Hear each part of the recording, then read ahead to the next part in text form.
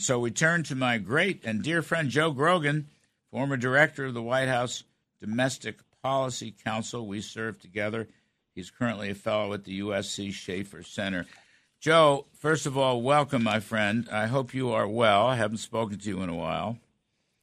It's been too long, Larry. It's great to hear your voice and be on your show. Thanks for having me. You betcha. Now, you and our dear friend Casey Mulligan wrote a terrific piece in the Wall Street Journal this past week. Fentanyl overdose rates are rising. So I'm quoting you, 108,000 fatalities in 2021. Joe, that number's rising, is it not? And in 2022, it could be worse?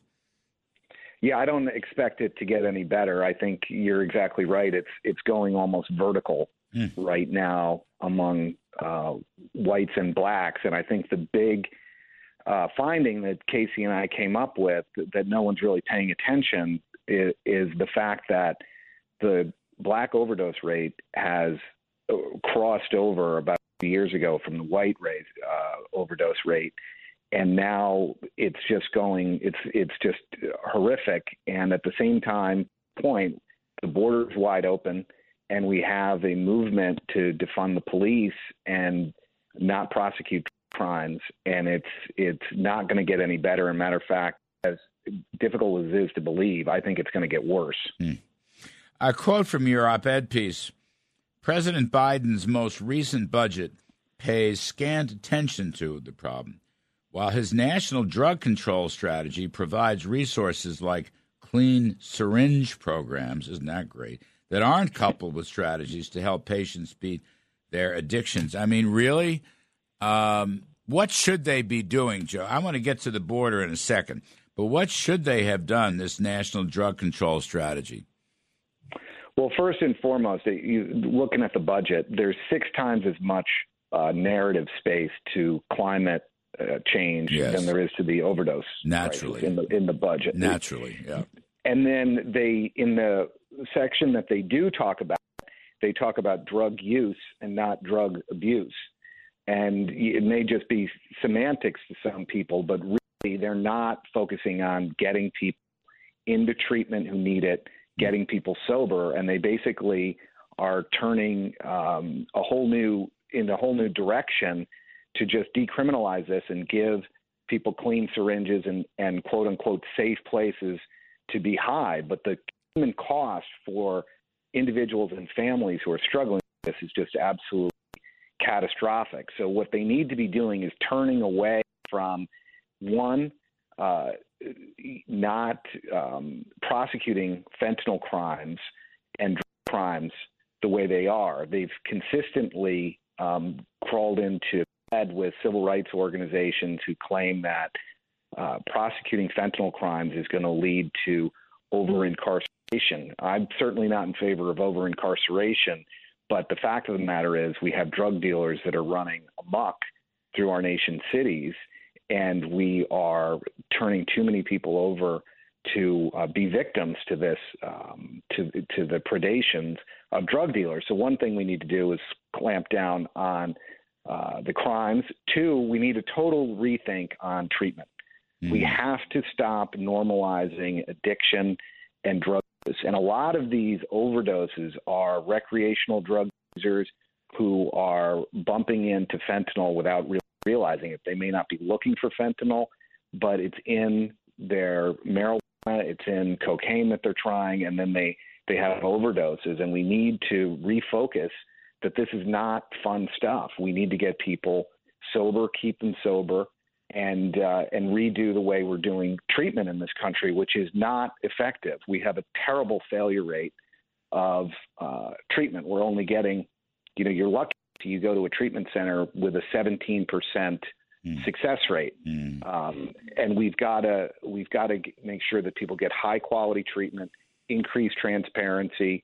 There's a group of us actually, Larry, who from the Trump administration, who have formed a not-for-profit, and I certainly don't make any money off this, but to try and give people scholarships to get them treatment when they need it, and high-quality treatment, focus on, getting them treatment for as long as they need, get them high-quality inpatient care, and that's what some people need. And the Biden administration's turning their backs on these people and just saying, "Hey, listen, being addicted to drugs is not that big of a deal. We're going to try and make sure they have clean needles and such." You know, Joe, of course, I mean, you and I are brothers. I'm coming up to 27 years sober and clean. I went through treatment 27 years ago. It worked. So it can work.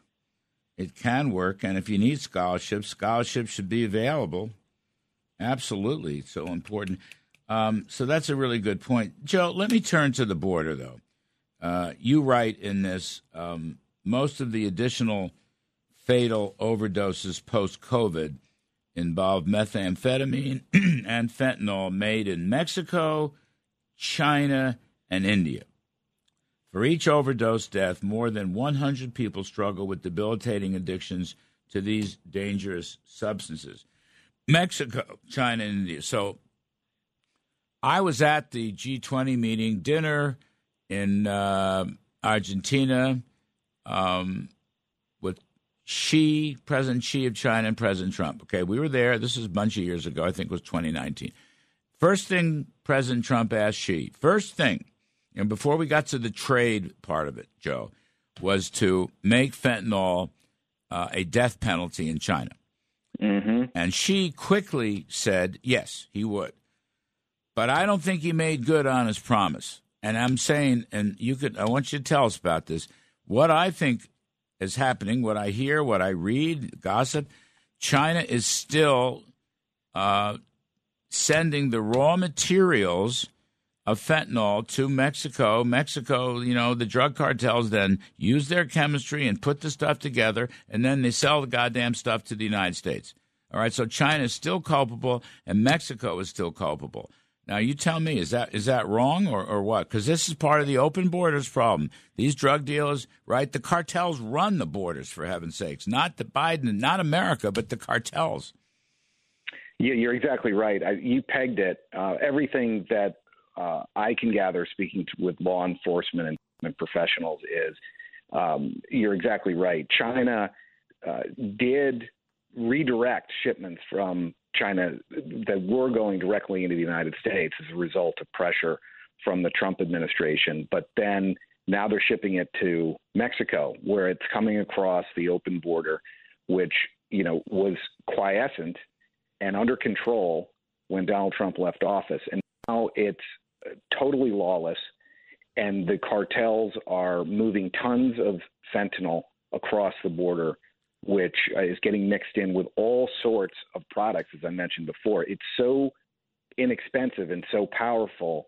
The economics of it are such that the dealers are mixing it in order to save money, and you've got to get the border under control if we're going to make any dent. I mean, we made a dent under Donald Trump's leadership on the overdose crisis. It was going down for the first time since CDC was keeping data in 2019. It dipped. Then we got hit by COVID, all the lockdowns, the enhanced unemployment benefits hurt as well, and it's been taking off like a rocket ship since then. And a big part of it is the innovation of the illicit market. Now we're going to need innovation on the part of our pharmaceutical companies to come up with new overdose reversal agents, non-addictive treatments, so that people who are in pain don't start with addictive opioids and then move on to illegal drugs. But the big problem right now is not legal opioids, legal painkillers. It's the illegal stuff. And you're exactly right. It's because the Biden administration is not prosecuting these crimes, and they haven't gotten control of the border. We're talking to Joe Grogan, who is a dear friend. He's former director of the White House Domestic Policy Council. We were there together when I was running NEC. Just on this point, Joe, there's, as you know, a big debate about Title 42, which Trump administration implemented. That could have been one of yours. I don't know. Were you involved in that? Yeah, that was in the beginning. Yeah, I mean, that's we what took I thought. We took plenty of criticism when we put it in place that it wasn't justified. But boy, was it justified. But it was worked. The right thing to do. Yeah, right. It was the right thing, and it worked. All right, Absolutely. so you were the godfather of that. God bless. But now, Joe, they want to end Title 42. And Bill Hagerty has an interesting thought. Maybe you know about this. Senator Haggerty wants to keep Title 42, but the health care warning would be fentanyl, so that we could go after the fentanyl and turn people back. If there is any evidence, not that we check them for COVID, we'll check them for fentanyl. So, in the last minute, what do you think of that? Is that workable? It could be, yeah. What you're going to need is you need an administration to show leadership and talk to CDC and say, hey, listen, we're losing over 100,000 Americans every year. This is a critical crisis, and it's a public health emergency.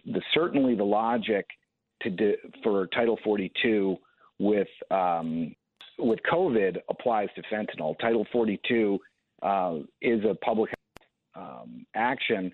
Now, the thing is, though, to be honest, if they were backing the Border Patrol and the law enforcement at the border, we would be in this discussion.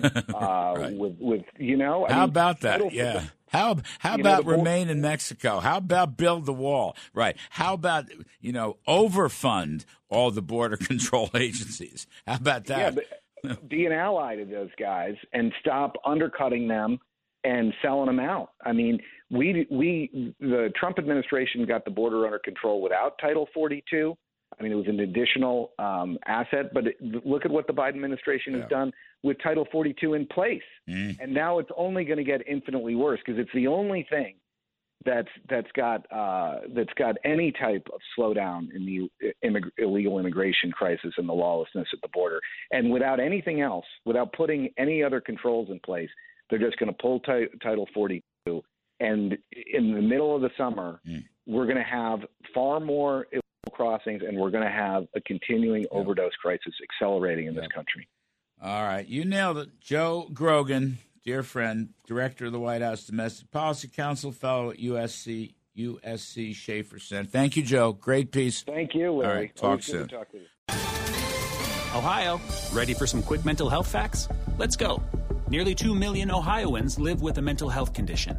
In the U.S., more than 50% of people will be diagnosed with a mental illness in their lifetime. Depression is a leading cause of disability worldwide. So why are some of us still stigmatizing people living with a mental health condition when we know all of this? Let's listen to the facts and beat the stigma. Ohio, challenge what you know about mental health at beatthestigma.org.